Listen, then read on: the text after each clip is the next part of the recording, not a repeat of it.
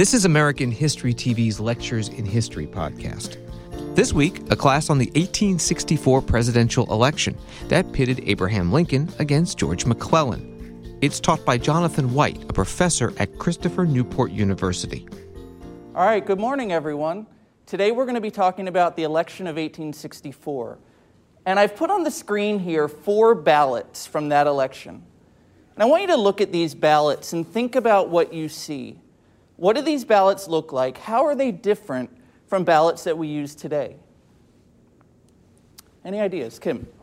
There's a lot of patriotic symbols, whereas today on the ballots it's just the names. And then also with the candidates, they have which state that they're from. And on our presidential ballots, I don't think we have those. Good, that's right. So there's a lot of patriotic symbols that you see. And also they list the state where the candidates are from. Of course, the Constitution makes it so that you can't have a presidential candidate and a vice presidential candidate from the same state. So in case you weren't sure, they make sure you know George McClellan, the Democrat, is from New Jersey. George Pendleton, the vice presidential candidate, is from Ohio. What else do you see on these ballots? What else jumps out at you? Jeremiah? Well, on the top, they have that banner on the top, whereas like today they're very systematic with just like the bubble and the name, I guess for computer reasons, like they put through the scanner today. That's right, good. So one is there's a banner at the top, right? It tells you the state, it tells you the ticket, and I want to focus on that in particular. Now, Jeremiah mentioned today when we fill out ballots, there's bubbles on them. Why are there bubbles on the ballots we fill out? Why do we fill out those bubbles, and how might that point to something that's different about these ballots? Go ahead, Kelly. Well, especially for like presidential elections, they would have candidates from multiple parties, whereas this looks like it's just listing the Republican candidates for president of like the Union. And so there's no bubble. That's exactly right. So today when we go to vote, I imagine we all voted last year. When you went to vote, you got a ballot.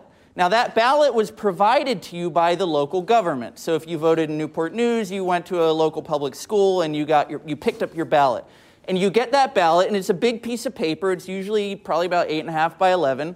And it lists all the candidates of all the parties, right? That ballot is printed by or ordered by the local government, and it's given to you with all the candidates, and you choose who you're going to vote for. Elections in the 19th century were very different.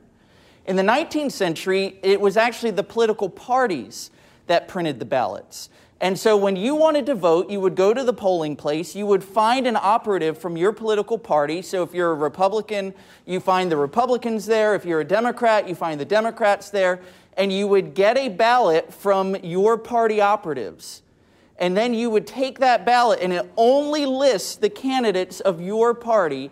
You take that ballot, and that's what you use to go vote with. Now, several of you pointed out the symbols and the banners that you see on these ballots. Again, very different from the ballots that we use today. And because they were printed by the parties wanted to highlight certain aspects of who they were as a party or what they stood for. And these are 4 different ballots from different parts of the country. The 2 on the right are from Ohio. The one here on the left is from Michigan. And this one says Montgomery County. I didn't look up which Montgomery County it was. It could be Pennsylvania or another state. And you'll notice that they all are different, right? In fact, this one is written in German. You guys might have noticed that. What they're doing is printing their own ballots that are going to then be very recognizable to people who are going to vote. And so if you go pick up a ballot, it might be pink or blue or yellow. It might have a big eagle or shield at the top or even the face of a candidate. And you then walk through a crowd to vote. And so you're carrying a very distinctively colored and imaged piece of paper that allows everyone around you to know exactly how you're voting. Today in America, we have what's called the Australian ballot, the secret ballot.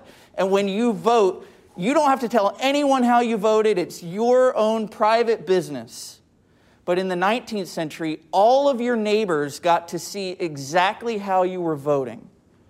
And that gives people a lot of information, right? Wouldn't the parties today love to know exactly how everyone votes? Because it would give them a tremendous amount of information.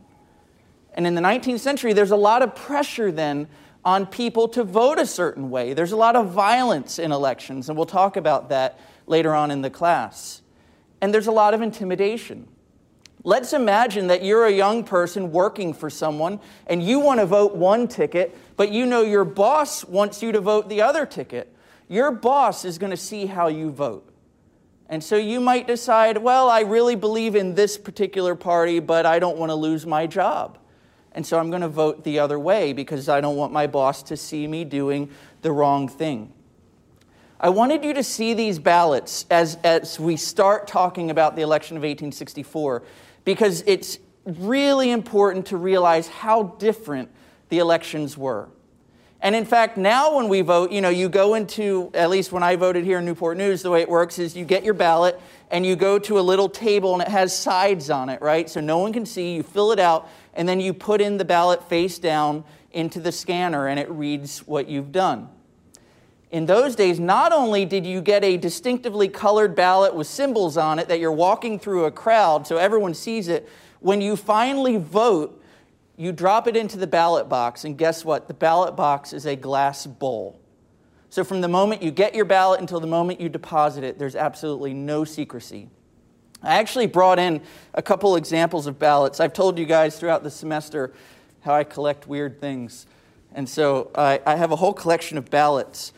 And this is one from Maryland. It's for a congressional election. And in this case, they have an image of George Washington at the top, a patriotic symbol that this candidate for Congress wanted to be associated with. And then I've got a couple ballots from the gubernatorial election of 1863 in Pennsylvania. This is the Democratic ticket, and this is the Republican or Union ticket. The Democratic ticket in this case is pretty ordinary. There's not a lot on it other than the names. Although the thing I love about this one is someone after the election wrote Copperhead ticket at the top in pencil. But this Republican ticket is really beautiful, and I have a couple of these in my collection. On the back side, they have an American flag, and so you might be able to see that there. And again, they want to put the symbols and the messages forward in the ballots that their voters are going to then be taking to the polls. And so here, you can see no compromise with treason. In the McClellan ballot, he says the Union must be preserved at all hazards. These are the messages that the parties want put forward. I'm going to show you this just for a second. A couple of years ago, there was a huge cache of these ballots from the election of 1864 that sold at auction. There were about 260 or 270 of these. It sold for $8,000. I wish I could have bought it, but I didn't know about the auction at the time. All right, now I'm going to take us back to the beginning of the election campaign season, and we're going to work our way until November. And there's a couple reasons I wanted to spend a day on a class talking about treason and talk about the election of 1864. First, this is the first election that happens when the nation is at war and in the middle of a gigantic civil war.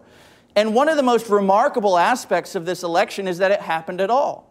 Democrats thought that Lincoln might cancel the election. He had no intention of doing that. You might recall when we read Lincoln's message to Congress on July 4th, 1861, he said this is a people's contest, and he was fighting to show that democracy could prevail. So from Lincoln's perspective, he can't cancel the election. So it's going to move forward. Now, Lincoln is the Republican incumbent, but there were a lot of members of his party, the Republican Party, who were very dissatisfied with Lincoln. They were known as radical Republicans. If we were to use modern parlance, we would say they were to the left of Lincoln. And from their perspective, he was not radical enough. He wasn't pushing for African American rights enough. He hadn't pushed for emancipation quickly enough. And he seemed like he was going to be too lenient on the Confederates. And so radical Republicans began pushing to try to dump Lincoln from the ticket and replace him. And in fact, one of the most prominent radicals to try to do this was Lincoln's own Secretary of the Treasury, Salmon Chase. And this is a cartoon that I absolutely love. It shows Lincoln asleep in his bed. There he is in the White House asleep. And you have all these radical Republican operatives measuring his shoes, trying to figure out who can we put in to take Lincoln's spot. They tried very hard to get someone to replace him, but ultimately when the Republican convention meets in Baltimore in June of 1864, they renominate Lincoln for president. Now, you may recall from an earlier class that Lincoln's vice president was a man from Maine named Hannibal Hamlin. And Hannibal Hamlin was seen as a little more radical than Lincoln was. And the Republicans were worried that having two strong Republicans on the ticket might hurt them in the polls. And so they decided at the convention to dump Hannibal Hamlin and choose a man named Andrew Johnson of Tennessee to be Lincoln's new vice presidential running mate. Andrew Johnson was actually a Democrat. He had never become a Republican, but he was the only senator from the South to remain in, or I should say the only senator from a Confederate state to remain in the U.S. Senate. And Lincoln had made him military governor of Tennessee, and so he's seen as this very loyal guy. And what the Republicans think is, if we bring in a war Democrat onto our ticket, it'll broaden our appeal to voters, and we're more likely to win. Now, I had you all read the Republican platform from 1864. And it's a long platform. There's about a dozen or so planks in it. But I want to just focus on the first 5. Platforms were very important in the 19th century because they put out the message that the party wants the voters to know. This is what we stand for.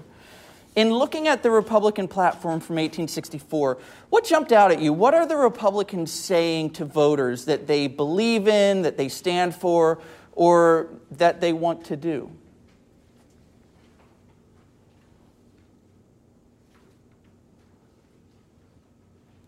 Go ahead, Jordan.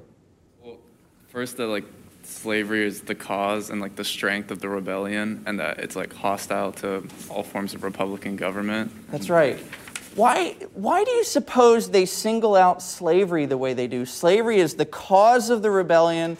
It's hostile to all Republican government. And when we say Republican there, we mean small r Republican government. Why do they want to make a big point about slavery, do you suppose? Go ahead, Kelly. Slavery was one of the big differences and one of the primary reasons that caused the South to try to secede. A big part of that was because their economy relied so heavily on it. So if you were a Republican, isolating that difference and seeing that this is something that would be difficult to compromise on and solidifying their opposition to it as a party would probably be helpful. That's exactly right. Slavery is the cause of the war. Slavery is the cause of the rebellion. You want to make sure we don't ever have war again?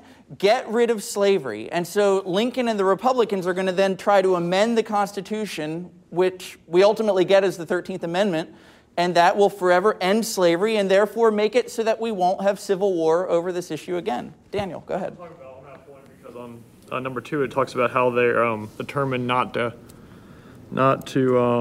compromise with rebels.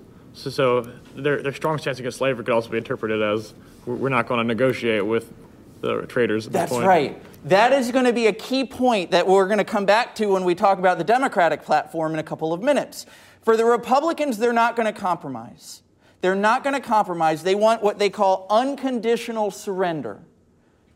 And that's going to be a very different approach from the Democratic platform of 1864.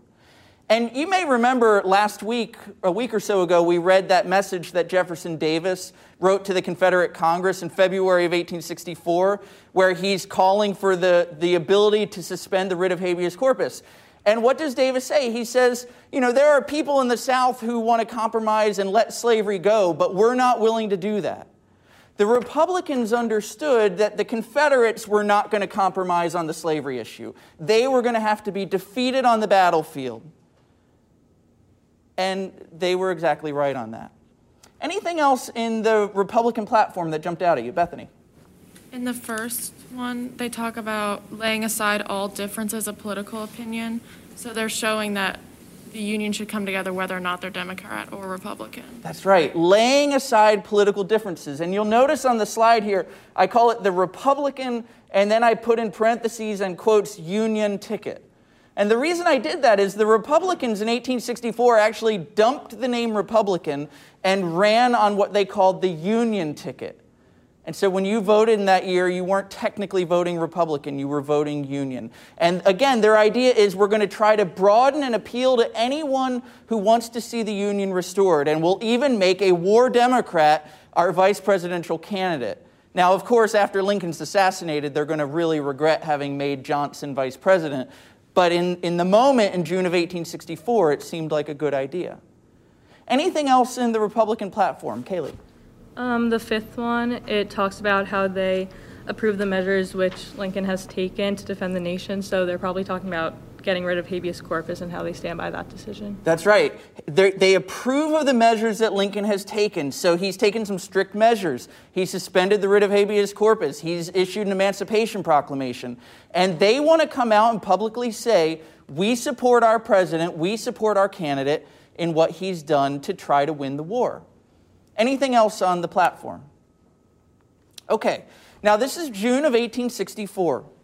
And the war is really important for understanding how the election is going to turn out. The summer of 1864 was actually a very bad time for the Union. Robert E. Lee, the Confederate general, and Ulysses S. Grant, the Union general, are hammering each other in Virginia. And many of you are probably from this area of Virginia, starting around Fredericksburg. They pushed down to Petersburg, ultimately, in the spring and summer of 1864. And this is a very bloody period of the war. This is known as the Overland Campaign. The Union Army loses, I think, some 50 to 60,000 men during about a period of a month. I mean, these casualty statistics are almost unfathomable for us today. Now, in the past, when a battle had happened, usually there would have been a break in the fighting, and then maybe a month or two later, they would fight again. But what Grant does is he keeps pushing forward and forward and forward, fighting a battle, losing, fighting again the next day. Now, ultimately, Grant gets stuck at Petersburg, and he lays siege to Lee's army. And with all of these casualties, and with all of this death, the Northern public begins to become very weary. And Lincoln starts to wonder if maybe he won't be reelected. Because if the Union can't win victories, if the Union can't capture Richmond or can't capture Atlanta, then people are going to think, what are we fighting for? We can't win this thing. And I want to show you a couple of cartoons that capture the Northern image, at least the Northern Democratic image of Lincoln at this time. In this image on the left, you have Lincoln looking like a tyrant. He's got a dagger, Yankee Liberty, and you have the goddess Columbia representing the nation, trying to restrain him in his rampage. Meanwhile, on the right, you have Lincoln looking like a dunce, like he's not in control of the situation. And not only that, you've got casualties in the background, and he's trampling on the Constitution. So whereas the Republicans, as Kaylee pointed out, are praising Lincoln for what he's doing, there are a lot of Democrats who are saying Lincoln is a tyrant. Here's another one showing Lincoln as a phoenix rising out of the ashes of things that are sacred to Americans. The United States Constitution, free press, states' rights, habeas corpus, public credit. In this period, in the summer of 1864, Lincoln is really unpopular with the voters, and he becomes convinced that he's going to lose the election.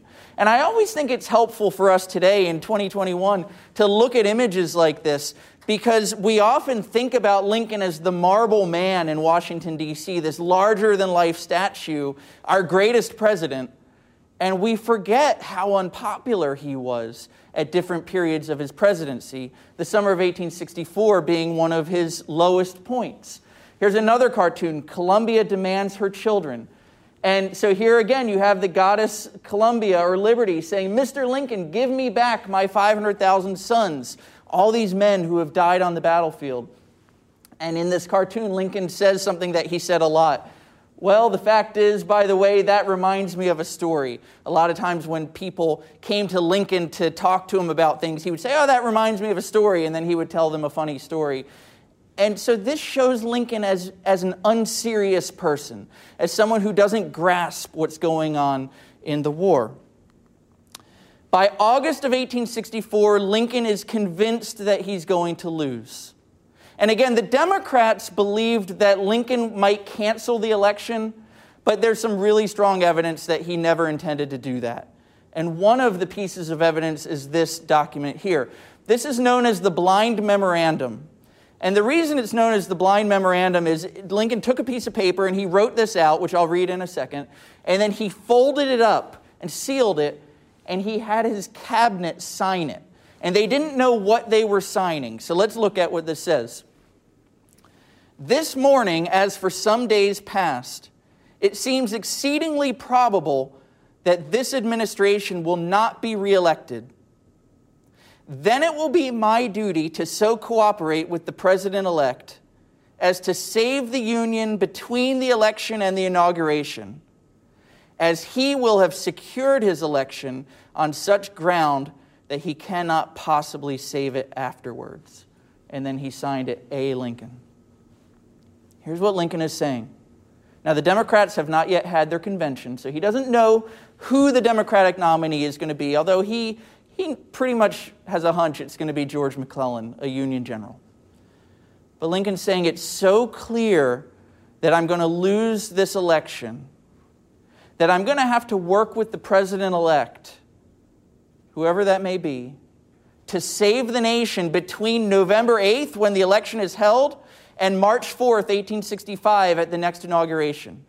He says, because whatever happens after the inauguration, the new president is not going to be able to save the country. So I've got to sacrifice my pride and work with the person who defeated me in order to save the Union. And again, he has his whole cabinet sign this, and they don't know what they're signing, but he's essentially getting them to pledge to work with him, to work with their political enemy. Around this same time, Lincoln calls Frederick Douglass, the great abolitionist, to come to the White House to have a meeting. And Lincoln says to him, Douglass, I hate slavery. I have the quote here. I hate slavery as much as you do, and I want to see it abolished altogether. And he says to Frederick Douglass, I issued the Emancipation Proclamation, and I thought that the slaves would flee to Union lines and come over and gain freedom, and they're not doing that as quickly as I'd hoped they would. And he says to Douglass that by the time the election's over and there's a new Democrat in the White House, he's going to repeal the Emancipation Proclamation and slaves are going to lose their chance. And so he says to Douglass, we've got to come up with a plan to free as many slaves as possible before I'm out of office. And they think about John Brown, who we talked about 2 or 3 weeks ago, how John Brown wanted to take an army basically into the South and free the slaves. And they come up with a plan modeled after John Brown, where they're going to take what Douglass called a band of scouts into the South and basically tell the slaves, run away now, get to the North now, while there's still a Republican in office. Fortunately, nothing had to come of this plan or Lincoln's blind memorandum, because things would take a turn for the better in about a week after Douglass's meeting. But Douglass later wrote about this. He said this, what Lincoln said on this day showed a deeper moral conviction against slavery than I had ever seen before in anything spoken or written by him. And this meeting with Lincoln really gave Douglass an intense appreciation for Lincoln as an anti-slavery president. Now, the Democrats had planned to hold their convention in the early summer of 1864, but they saw how bad things were going that they thought, let's postpone it so that we can wait and see how bad things get, and then we'll nominate our candidates, and we'll still leave ourselves enough time to campaign. And so they were supposed to meet in the beginning of the summer, but they postponed to the end of August. And they meet in Chicago in 1864. And this is an image showing you the crowds who are lining up to go inside of what was known as the wigwam. And Lincoln was also nominated in Chicago in a wigwam in 1860, 4 years earlier. This is a different wigwam than where Lincoln was nominated. And so these are the crowds going in, and then here's the crowd inside of the Chicago wigwam where they're going to nominate George McClellan for president. Now, a couple weeks ago, we talked about Clement Vallandigham, the Ohio Democrat who had escaped to, or been sent to the South and then escaped to Canada. Clement Vallandigham, right before the Democratic Convention, sort of sneaks back into the United States. And he is a very powerful presence at this nominating convention. In fact, he is going to have a very strong voice in the writing of the Democratic platform that you read for today. Now, the Democrats nominate George McClellan for president. George McClellan had been a Union general early in the war. He was very popular among the soldiers. And he was a pro-war Democrat, but he was also pro-slavery. They wanted to balance their ticket by putting a vice presidential candidate on who was a peace Democrat. Right before spring break, we read the debate between Lincoln and the New York Democrats and Lincoln and the Ohio Democrats over the suspension of the writ of habeas corpus and the arrest of Clement Vallandigham. George Pendleton, the man on the right here, was one of the signatories on the Matthew Burchard letter that you read. He's an Ohio peace Democrat. And what the Democrats thought was, again, we can, like the Republicans to an extent, we can have a broad appeal. We'll have a war Democrat as our presidential candidate. We'll have a peace Democrat as our vice presidential candidate.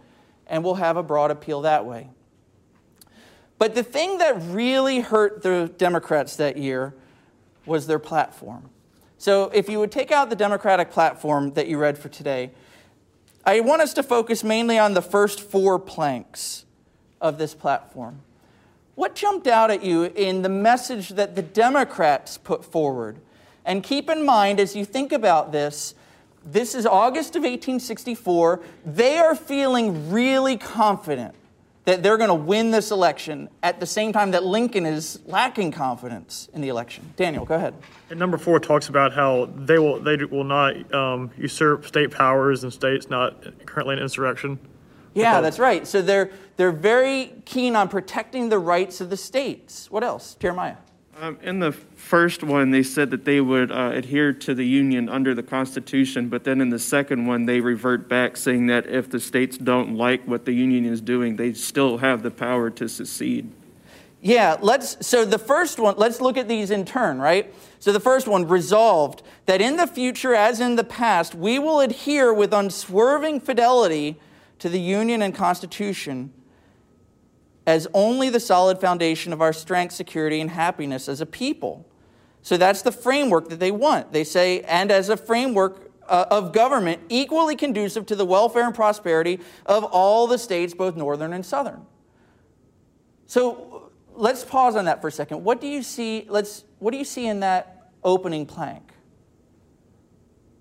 What are some of the messages they're getting across? Kelly? I wasn't sure if they were saying that the Union and the Constitution are currently equally conducive, because given the circumstances, the South really seems to think it's not Yeah, conducive. That's right. So I think you're exactly right. They do see the Union and the Constitution as conducive to. So the Democrats had a slogan that said the Constitution as it is and the Union as it was. In other words, they believed that the Constitution was good enough for the American people to live under. And part of the Constitution as it is means the Constitution with slavery. And so that's why they're willing to say this is good enough for the North and the South. The South, hey, you can come back. If we're elected, you're going to get to keep slavery.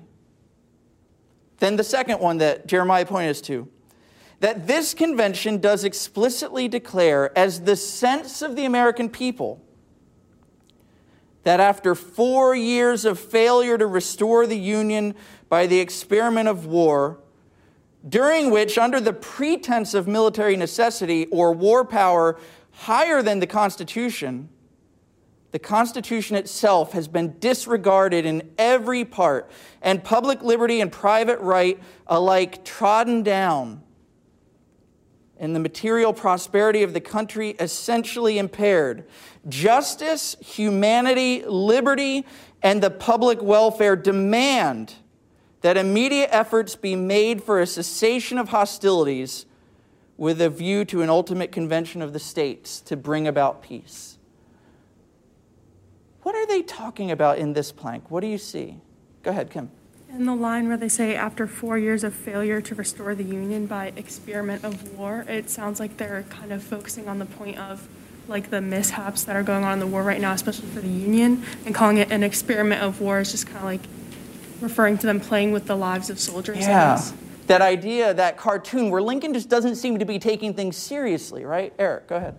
They're calling for a convention of the states. It sounds like they want to rewrite the Constitution to put more in it. Yeah, they may be open to that, right? They want a convention of the states. Now, they want the convention of the states to negotiate peace.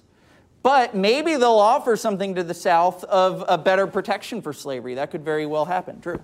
Seems like they're completely willing to just surrender instead of like actually just seeing the war through, especially with how close they are to Richmond and everything. Yeah. You know how Lincoln predicted in that blind memo that whoever the Democrat is who's elected president, they're not going to be able to save the Union? I mean, Lincoln he's not a prophet. He doesn't know what the Democrats are going to write, but he has a hunch. And Clement Vallandigham in this plank is making it pretty clear how he feels about this. Can the Union win? This war's been a failure. Elijah.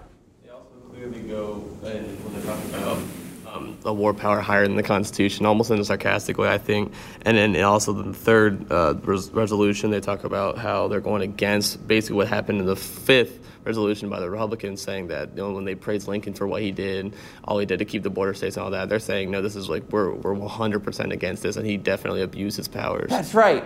I want to build on this point. The Republicans are very critical of the rebellion, right? They have a lot to say about the evil of civil war and the evil of the rebellion. What do the Democrats have to say about the rebellion? Kim? Like Eli said in the third resolution, it talks about a shameful violation of the Constitution. And they talk about holding a revolutionary to resist this power that Lincoln's using. Yeah. They're more upset with Lincoln, right? They're in a political opposition, so they're not going to praise Lincoln, which is understandable. But notice that they have harsher words for Lincoln, much harsher words, and really nothing criticizing the Confederacy. I mean, when I read through this, I don't really see any criticism of the Confederacy who is up in arms. I see an olive branch appeal, hey, let's get together and have a convention of the states and try to negotiate peace and bring you back in the Union. But the Democrats don't understand that the Confederates aren't going to compromise. They don't want to compromise. They don't want to come back into the Union. They want to be their own pro-slavery republic. And so I think there's a naivete on the part of the Democrats here, and also a sense that they see a connection between themselves and the Confederates, whereas the Republicans see the Confederates as the enemy. And to the points that Jeremiah and Kim pointed out about this secession and revolution, when they talk about revolution here, they're saying, if Lincoln keeps violating our rights, we have a right of revolution. We have a right to overthrow Lincoln's administration. And, because the Democrats had nothing bad to say about the Confederates, rumors started spreading in the newspapers that the Confederates had written this platform for them. And in fact, the New York Times said the convention was made up entirely of, quote, black-hearted traitors. And so again, this treason issue is going to be central to this election. Let's see. Now, this is a cartoon that shows McClellan in 1862, or it shows soldiers singing about McClellan, I should say, called "McClellan is Our Man," a favorite song of the Army of the Potomac. George McClellan had been very popular among the soldiers in 1862 when he had been their general. But now in 1864, things have changed. Now McClellan is tied to a peace Democrat, or Copperhead. And you can see in this political cartoon, there's a little band holding them together that says "Party Tie." And so on the one hand, you have McClellan trying to say to these two Union soldiers, hey, I'm still the same guy you loved. While the Copperhead is talking to Clement Vallandigham and the governor of New York, Horatio Seymour, saying, it's okay to vote for this ticket because we're really a peace Democrat ticket and platform. And this division between the Democratic Party is going to really hinder them in the election. The other thing that really hinders them in the election is that Union General William Tecumseh Sherman captures Atlanta at the very beginning of September 1864. And now the war no longer looks like a failure. 4 days earlier, the Democrats have said after 4 years of failure, we need to negotiate with the South. That's no longer a viable position. And from the fall of Atlanta in September of 1864, and then a couple of other Union victories in September and October, it becomes pretty clear that Lincoln is going to win re-election. By October of 1864, most Republicans have a lot of confidence that Lincoln will win. While all this was going on, there was actually one other ticket in the field. I mentioned at the very beginning of the lecture that some radical Republicans had tried to get rid of Lincoln as the Republican nominee for president. There actually was in Cleveland what was called a radical democracy convention, and they nominated this guy here, John C. Fremont. We've encountered Fremont before in this class when we've talked about Missouri in 1861 and the guerrilla warfare. Fremont was an abolitionist, and so the radicals nominate John C. Fremont on their own ticket to try to get him to be the president of the United States. And Fremont is on the ticket, or running as a candidate from May of 1864 until early September. And finally, in early September, some people negotiate with him and are able to convince him to drop out of the race. So that by the beginning of September of 1864, it's just going to be two candidates. It's going to be Lincoln against McClellan, and it looks pretty good for Lincoln. Now, I want to show you some cartoons, some political cartoons from this campaign. And again, this is a course on treason, so you're going to see how treason comes out in a lot of these images. This one's called Compromise with the South, and you'll notice at the bottom, dedicated to the Chicago Convention. So we're dedicating this image to the Democrats. And you've got a wounded Union soldier. He's lost his right leg. He's on a crutch. He and the Goddess of Liberty are kneeling over the grave that is in the memory of Union heroes in a useless war. If this war is a failure, if the Democrats see it as a failure, then it's a useless war. And what are they doing? They're bowing down to Jefferson Davis, the Confederate president. The Republicans want to depict the Democrats as being subservient to the traitors of the South. The Republicans are going to make a lot of hay out of this Democratic platform, and also the division of the Democratic ticket between a pro-war Democrat and an anti-war Democrat. So here you have McClellan as two-faced, and one side of his face he's talking about pro-war, the other side he's sounding peace, and he's standing on a very rickety platform. And if you look at the platform, we've talked about this before when we talked about Benedict Arnold a very long time ago. The devil is a very strong image when you look at cartoons about treason. So the devil and Jefferson Davis and Clement Vallandigham and another New York Democrat are holding up the Democratic platform here. The Republicans are going to depict the Democrats as weak, a weak peace horse pulling the Chicago platform. Here you have a lot of devils. Again, treason and devils are very prominent in this election campaign. So you've got McClellan, who's bowing down before Jefferson Davis. He's being ridden on his back by a devil. There are devils throughout the sky here. You can see an angel being driven away at the top right. And on the top left here, the different devils and symbols there represent Democratic newspapers who are seen as traitorous. And again, McClellan's crafty policy with the traitorous Chicago platform in full bloom. I'll go through these fairly quickly. We've got more devils here. There's lots of devils in these cartoons. Again, these images represent Democratic newspapers. Another cartoon of McClellan, you've got death, oppression, states' rights, prejudice, injustice, cowardice, and devils looming in the background over the man they're going to control. This cartoon gives voters a very clear choice. If you are trying to cross the abyss of war, who do you want to lead you? Do you want Lincoln to lead you, across the Union plank, all of one piece? Or do you want the Democrats with McClellan to lead you across a divided plank? War Democrat on one side that's worm-eaten, and peace Democrat. It's a clear choice for voters. This one I love. You've got McClellan and Pendleton kind of looking like circus performers. And so McClellan's on a war and a peace stilt, and then George Pendleton, he just has a peace stilt. He's got one, and he's not going to be able to do anything like that. We often today talk about races as a horse race when we talk about campaigns, and that was a theme that you see in 1864. Lincoln is being pulled by a strong white war horse.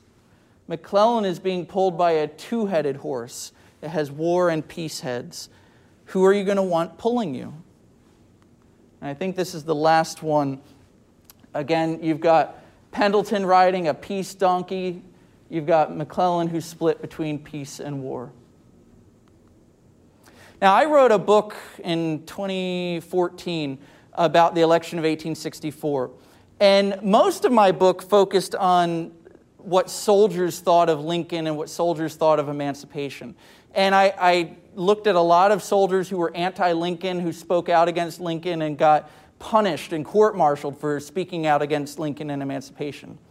But one of the things I did in this book was I looked at the history of absentee voting in America. And in fact, the first large-scale instance of what we today call absentee voting or voting by mail took place in 1864.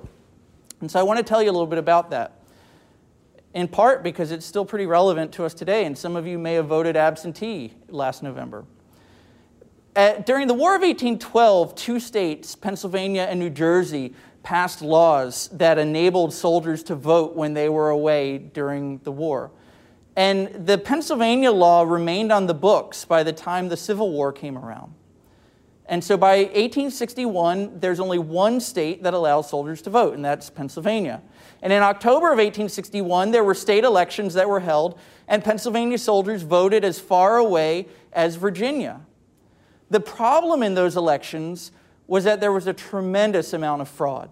In fact, I found one regiment from Philadelphia that had 900 votes cast for one candidate, even though I think there were fewer than 100 men in that regiment who were from the city where that candidate was from. So there was a lot of fraud.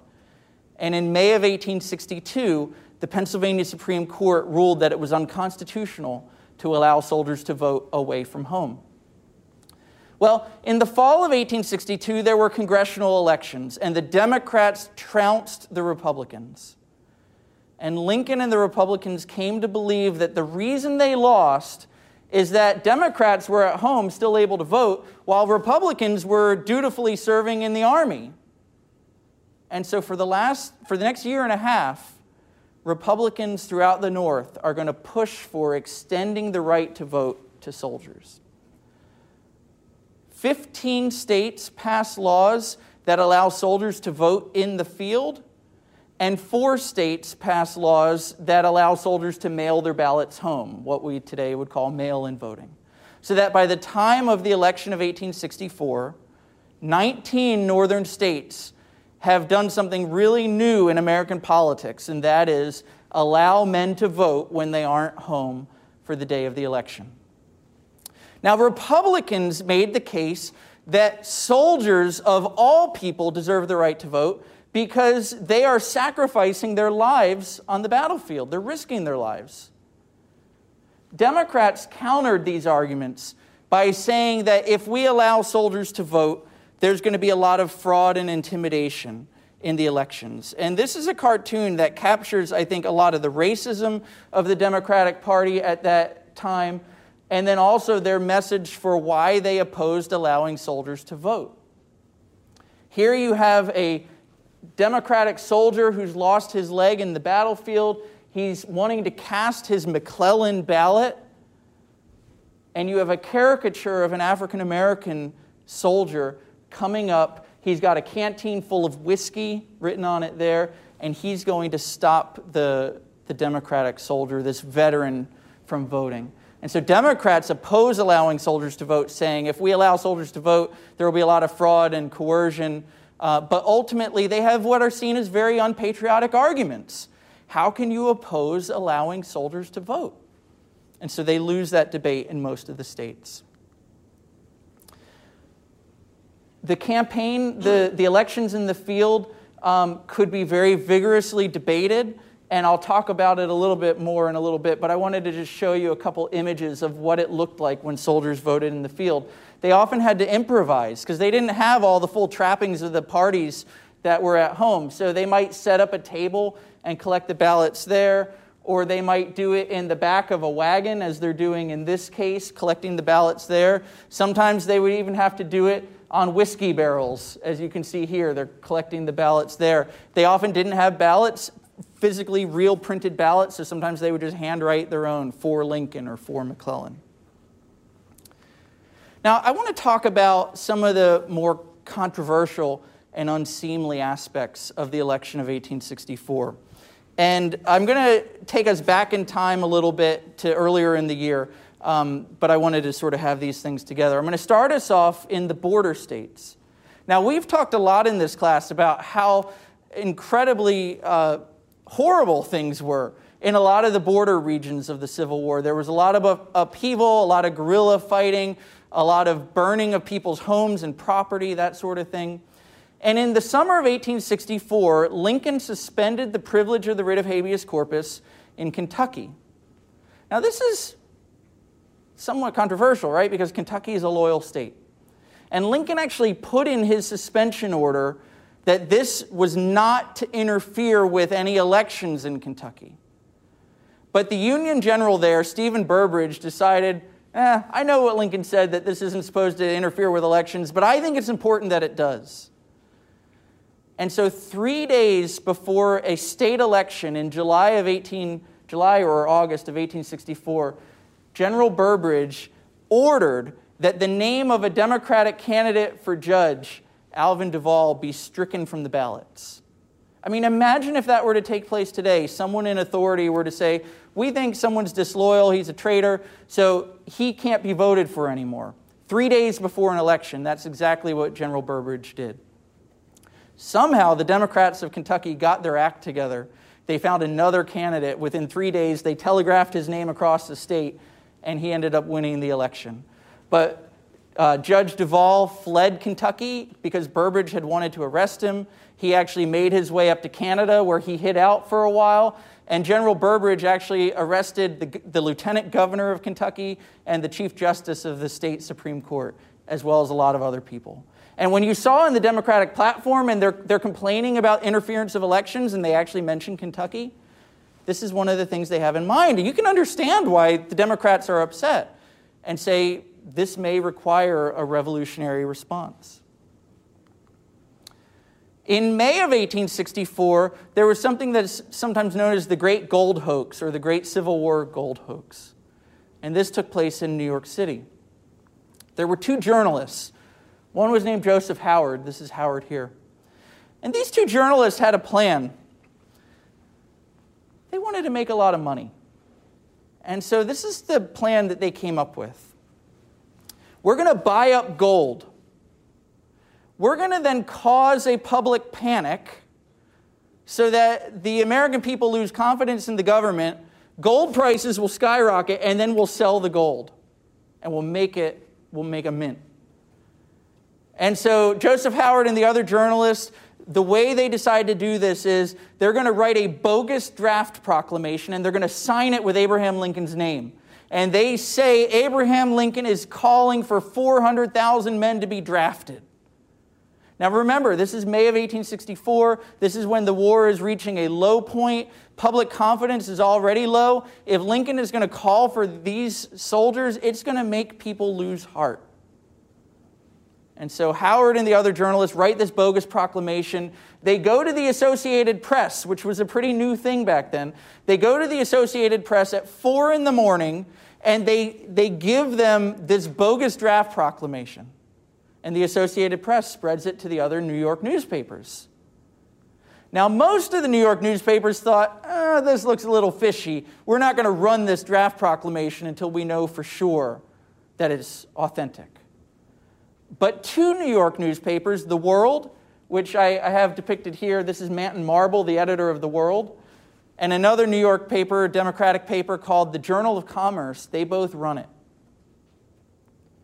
This bogus draft proclamation runs May 18th, 1864. And Lincoln is as angry as he's probably ever been in his life. Lincoln had actually been writing a draft proclamation, and he thought someone in the White House had leaked it. And he issued an order to the Union General in New York named John Dix. And you're not going to be able to read that. So I'm going to read you what Lincoln wrote, a little bit of what he wrote. And you can hear the language of treason. His Secretary of War called this a treasonable forgery. And this is what Lincoln said. Whereas there has been wickedly and traitorously printed and published this morning in the New York World and the New York Journal of Commerce a false and spurious proclamation purporting to be signed by the President and to be countersigned by the Secretary of State, which publication is of a treasonable nature, designed to give aid and comfort to the enemies of the United States and to the rebels now at war against the government and their aiders and abettors. You, General Dix, you are therefore hereby commanded forthwith to arrest and imprison in any fort or military prison in your command the editors, proprietors, and publishers of the aforesaid papers. And then he goes on to say they should be tried in a military court, a military tribunal. This was the only time in his entire... There were about 125 newspapers that were shut down during the Civil War, sometimes by mobs, sometimes by soldiers. This was the only time that Lincoln personally ordered the shutting down of a newspaper. And they were Democratic newspapers. They were the political opposition, but he was convinced that they were engaged in treason. General Dix was a little unsure that this was the right thing to do, and he actually hesitated and didn't arrest the editors at first, but he did send soldiers in, and soldiers shut down the newspapers. And they investigated and eventually figured out that it was Joseph Howard and this other guy. And so those two journalists got arrested. But this gives you a sense of how, the high decibel level of politics in the election of 1864. Manton Marble was really upset that the governor didn't protect him and his property. The governor wanted to let this thing play out in court. And Manton Marble wrote a private letter to another New York Democrat. He said this. He said, Governor Seymour should have ordered the state militia to eject the trespassers and restore to us our offices and protect us in the pursuit of our lawful business. The governor should have protected us. Federal troops are occupying our newspaper offices. The governor should send in state troops to stop them. And to another New York Democrat, Marble said that Seymour had, quote, missed the opportunity to interpose the arm and shield of the state of New York between Mr. Lincoln and the oppressed within the circumference of the state. Does that language sound familiar to anyone? That the governor should have interposed the arm and shield of the state of New York? Where have we heard that before, Kim? Interposition from the Virginia and Kentucky resolutions. That's right, interposition from the Virginia and Kentucky resolutions in 1798, where James Madison comes up with this theory of interposition that the state, if the federal government takes away the rights of a state citizen, the state should interpose itself between the federal power and the citizen and protect the right of the citizen. And here is a New York editor calling for the governor, or privately wishing that the governor had done that. In the autumn of 1864, there was something that made sensational headlines. And that was, there were believed to be secret societies hidden throughout the North, mostly in the Midwest, but also in places like central Pennsylvania. They went by different names, like the Knights of the Golden Circle, or the Order of American Knights, or the Sons of Liberty. And these secret societies were suspected of wanting to overthrow the Union from within.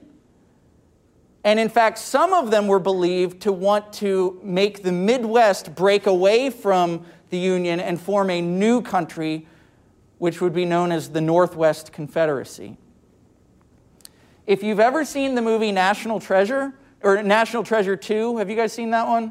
It's a good movie. It's Disney. The opening scene shows Nicolas Cage's ancestor in a tavern, and these two guys come up to him and try to get him to figure out some treasure map, which of course is not real history. But at any rate, and Nicolas Cage's ancestor in the movie looks at them and sees that they have a lapel pin that says KGC on it, and he says, "Oh, you're Knights of the Golden Circle, I'm not going to help you." And then they shoot and kill him. So the Knights of the Golden Circle have gotten some play in Hollywood in recent years.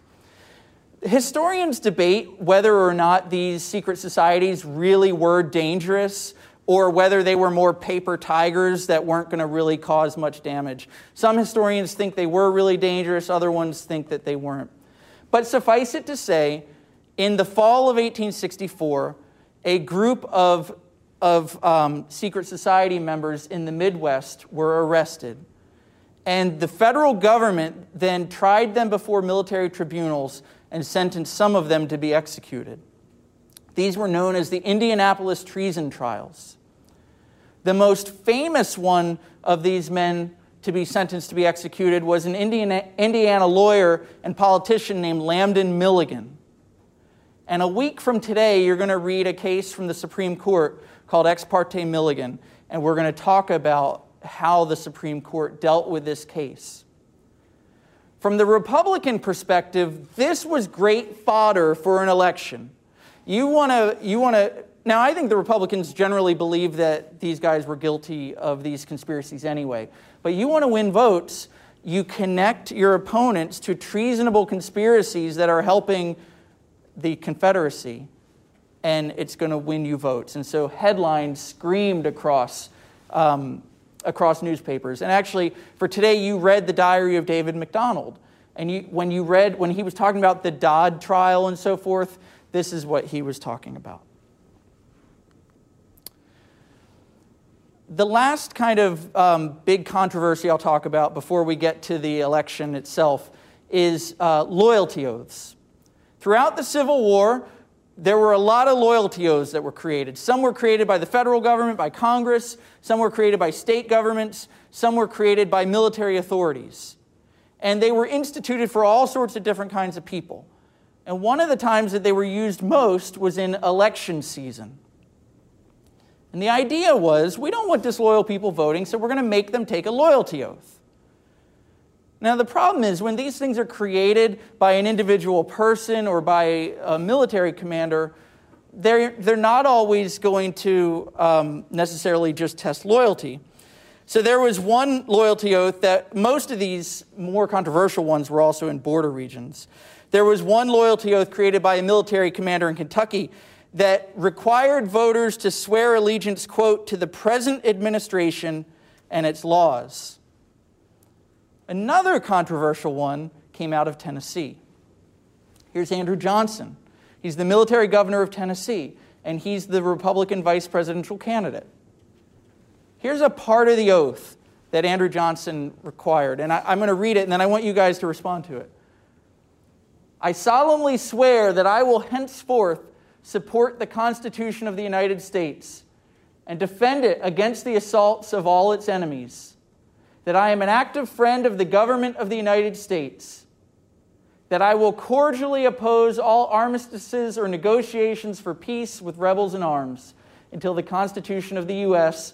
and all laws and proclamations made in pursuance thereof, that could include the Emancipation Proclamation, be established over all the people of every state. What do you see in this oath that Andrew Johnson's requiring of voters in Tennessee? Kim, go ahead. He specifically talks about rebels in arms, so people in the seceded states that have taken up arms against the Union, probably in the Confederate Army. Good. So Confederates are certainly excluded from voting. Good. What else? Eric? Yeah, I see in this oath a lot of the sort of famous antipathy he had towards the Confederacy, because as I recall from like high school history, he was very angry at them. Yeah, Andrew Johnson had come from a poor background, and he really resented rich planners. And around, I think it was 1864, 65, he said, treason must be made odious. So when Johnson actually became president in April of 1865, people thought, because of his background, that he was going to come down hard on former Confederate planners. He ended up, of course, pardoning most of them. But you can see some of that antipathy here. Elijah, what do you think? Not only the rebels in arms is he kind of counting out, but also those that, as you got underlined there, that would agree to negotiations for peace with them. So he's almost just counting out like those that believe with the Democratic platform. Yeah. Daniel, do you want to add to that? Yeah, I mean, it kind of reminds me of the same rhetoric that is talked about in the Republican platform of not compromising with rebels at all. Yeah. So that's what it reminded me of. That's right. No compromise with traitors. And as Elijah pointed out, this strikes right at the heart of the Democratic platform. Because the Democrats say, the war's been a failure, we need to stop fighting, we need to have a peaceful negotiation, a convention of the states, we need to get together and try to work it out to bring the Union back together. And Andrew Johnson, the vice presidential candidate on one ticket, is essentially saying, in my state, where I'm military governor, you can't vote for the other guy. Because the other guy in their platform says this. And I'm saying you have to swear to oppose that.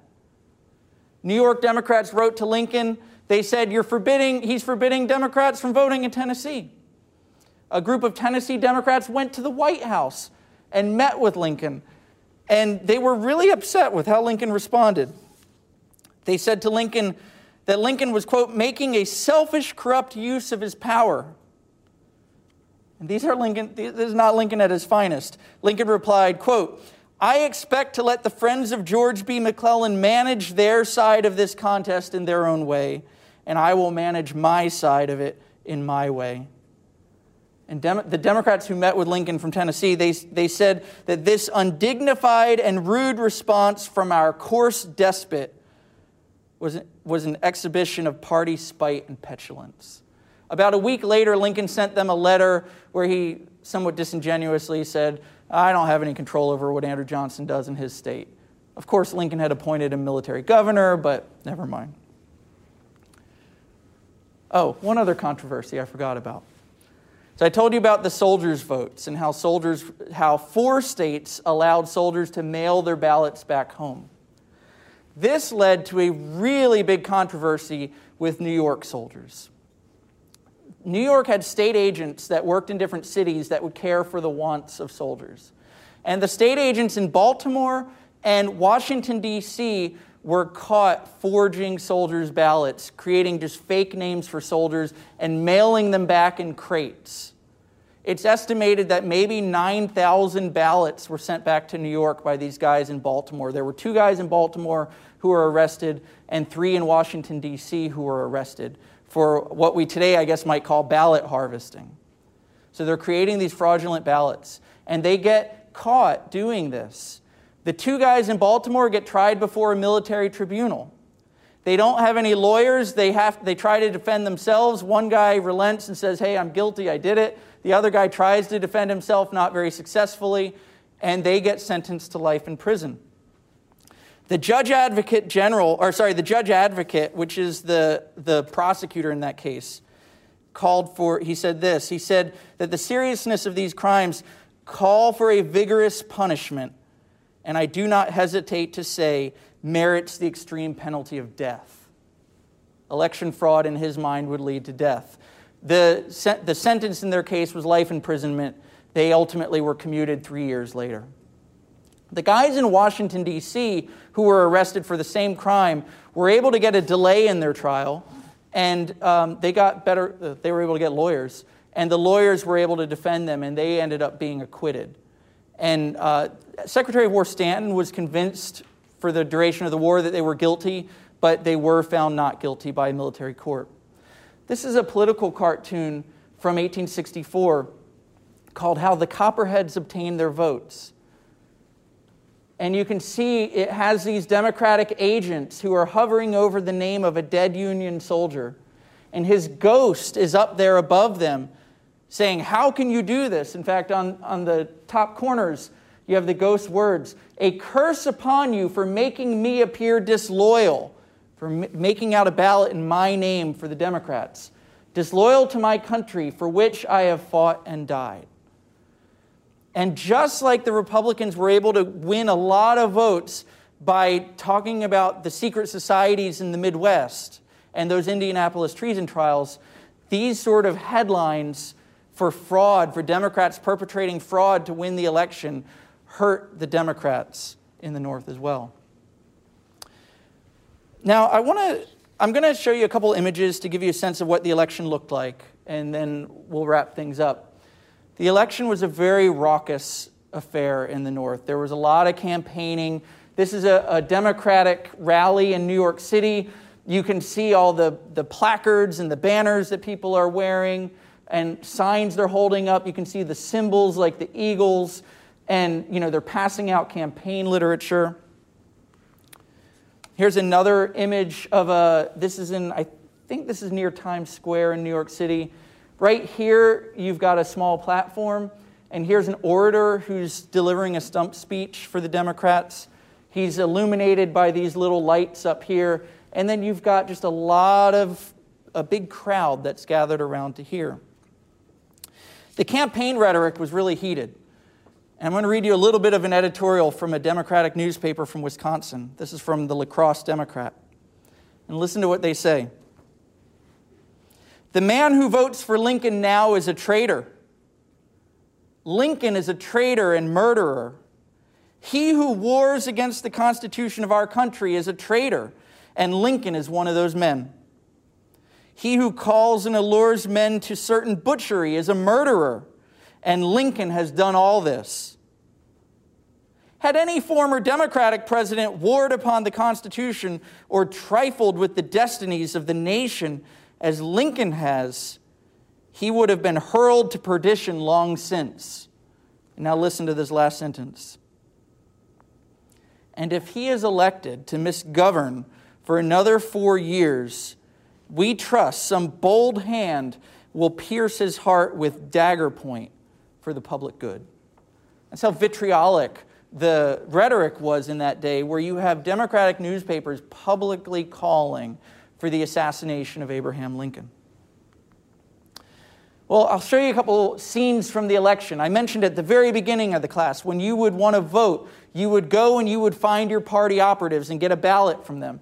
And so this shows you if you're a Republican, you go to this little hut thing and you get your union ballot there. If you're a Democrat, you go there and you get your ballot from the Democrats. They worked very hard to get invalid soldiers out to the polls, make sure that they can vote. So this is an image of a carriage bringing them out.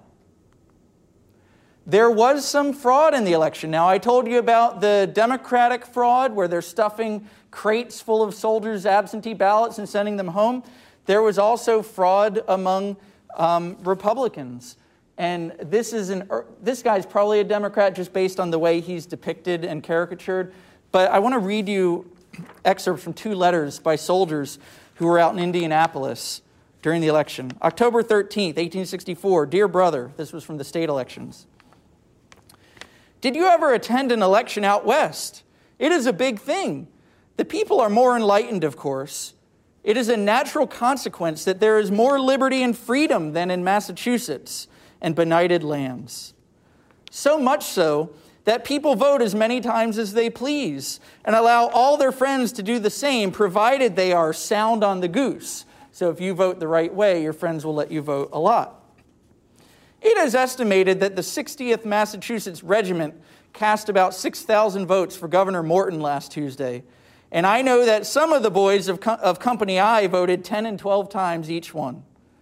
Afterwards, 2 or 3 carloads of the regiment were taken to the town of Greenville, about 30 miles from here, and treated to a big dinner. It is a Copperhead town, or has been. I think the boys hardly did their duty while there, for the town gave about 600 Republican majority. And then another soldier said this, yesterday was the state election here, and most of our regiment went down to the city and voted. Some of the boys voted 25 times each. Governor Morton, the Republican candidate, was elected by a large majority. So the Massachusetts men helped elect him. Elections back then are a little bit different than what we experience. We do experience something that they experienced then, long lines. This is a line of men waiting to vote in New York City. I do want to point out here, leaning against this lamppost is an African-American man. In 1860, 5 states plus New York allowed black men to vote. And the reason I say plus New York is if you were a black man in New York, you needed to own a considerable amount of property to be able to vote. But you can see here a very well-dressed assemblage of men, including what appears to be a pretty well-to-do African-American man who's waiting to vote. In the wealthy parts of Manhattan, the election appeared very orderly. This is an image from a London newspaper. People in London wanted to know what the election looked like. And directly on the same page, directly below this, is what the election looked like in 5 Points, a poor slum in New York City. And you can see again, here are the huts where you're going to go get your Lincoln and your McClellan ballots. But in the poor part of the city, you've got a lot of violence. You have more animals roaming the streets. You have a fight breaking out here. Inside of the polling place in 5 Points, this is what you would have found when you went to vote. Again, there's lots of kegs of whiskey or something here. And if you look right in the middle, you see these glass bowls. Those are the ballot boxes where you cast your ballot. These are 2 images that I absolutely love. I have most of these hanging on my office wall at home. And these 2 I have hanging right behind my chair. This is an image that captures, these were side by side, a 2-page spread of a New York newspaper. On the left-hand side, they feature the Democrats. On the right-hand side, they have the Republicans. The Democrats are getting men drunk, getting them to go vote. The Republicans are veterans who have suffered in different wars. So this is a veteran of the War of 1812. This is a veteran of the Civil War going arm in arm to vote. And the Republicans really wanted to put this message out. If you're loyal to the country, you will vote like these men do.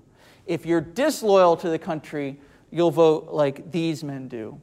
Now, I can't say this for sure, but I like to think this is the case. If you look in these men's hands, you'll see in the Democratic operatives' hands, there's these little pieces of paper. And I'd like to think that those are a particular kind of ballot that was used to try to win elections in the 19th century. They used to, some people would make ballots that were lots of pieces of tissue paper kind of stuck together. And the voter, when he went to vote, would shove it into the ballot box real hard. And when it got shoved in, all those pieces of paper would break apart and turn into multiple ballots in the ballot box. So I always like to think that's what the Democrats are holding there. Today, when we have elections, we watch TV, cable news, or we go to different websites and we get to see the election returns as they come in. In the 19th century, what they would do is they would go to a local newspaper office, and the Telegraph would bring the returns in throughout the night. And so this is a crowd in New York City outside of the New York Herald office. And here's a newspaper man, and he's putting up new numbers. And so this is how the voters would find out the result of the election. Abraham Lincoln won with a massive majority. He carried 55% of the vote. He won about 2.2 million votes to George McClellan's 1.8 million. In the Electoral College, he won by a landslide. He won 212 to 21. And so here is Lincoln being carried in on the shoulders of a large majority. And then this was a cartoon that ran right after the election. It was called Long Abe Lincoln a Little Longer. He's going to be in office for, they think, another 4 years. I want to very quickly circle to 2 aspects of the election, and then I'll let you go. The soldier vote in the election didn't win too many things. It's likely that the soldier vote won for the Republicans, won Lincoln the states of New York and Connecticut, but those states had their votes mailed home and cast with the home vote, so we don't know for sure. But if soldiers voted in the same way that they did in the field, then it's likely that soldiers brought Lincoln, New York, and Connecticut. The one election where soldiers' votes made a huge difference was in Maryland. In October of 1864, Maryland had a referendum for a new state constitution that would abolish slavery in the state. And the home voters of Maryland voted against the Constitution. But the Union soldiers from Maryland were so supportive of it and voted so overwhelmingly in favor of it that they actually carried that election for freedom in Maryland. And this is a celebration that took place of emancipation in Maryland. This fall, I'm going to be publishing a collection of 125 letters from African Americans to Lincoln. And I want to read you just a short excerpt from one of the black men who wrote to Lincoln to give you a sense of what this election meant to a lot of African Americans during the period. Because for them, this is Lincoln defeating the slaveholding Confederacy, pledging himself to amend the Constitution to end slavery forever and restoring the Union. And there was a man named Richard Brumby who sent a letter to Lincoln describing a comrade of his named George W. Jackson. And according to Brumby's letter, George W. Jackson was actually somehow secretly gathering information about the secret societies that were around. And this is how Brumby describes this black soldier, George W. Jackson. He said, "I will give you all the pure and truthful satisfaction about this George W. Jackson. His captain said he went by his tent one Monday night and he was praying at 2 o'clock in the night for you to be reelected for 3 hours, and it waked up all at the camp who was here. He did not stop the next morning. Said the captain, 'George, who will be elected?' 'Massa Abraham Lincoln.' 'How do you know?' 'Why, Captain, God told me so. Why, he will be elected the next 4 years after this and 4 years after that. God bless Mr. President.'" For that black soldier, the election of Abraham Lincoln was very meaningful. Now, I don't know if God told him that Lincoln would be reelected for 4 years after that, because clearly Lincoln would be assassinated a few months later. I want to close by just highlighting how important it was that this election was held in wartime. That for Lincoln, while the nation was grappling with the issue of treason on a massive level, the South fighting against the North, and also threats of treason from within the North itself with these secret societies, it was still incumbent upon Lincoln to hold the election and to abide by the results. He never wavered in that. He never thought about canceling the election or not turning over the White House to George McClellan, should McClellan have beaten him. And I think the election of 1864 is one of the most important elections in our history because of the very fact that it was held while all of these massive problems were going on in the country. So on Thursday, we're going to talk about the assassination of Lincoln and the treason prosecution of Jefferson Davis. And then on Tuesday, a week from today, we're going to pick up with the Ex parte Milligan case. And you'll be able to see how the election of 1864, how some aspects of it carried on into the post-war period and still have significance for us today. Thank you all so much, and I'll see you all on Thursday. Thanks for listening. Please rate, review, and subscribe to this podcast wherever you get your podcasts. We would love to hear from you. You can email us at podcasts@c-span.org.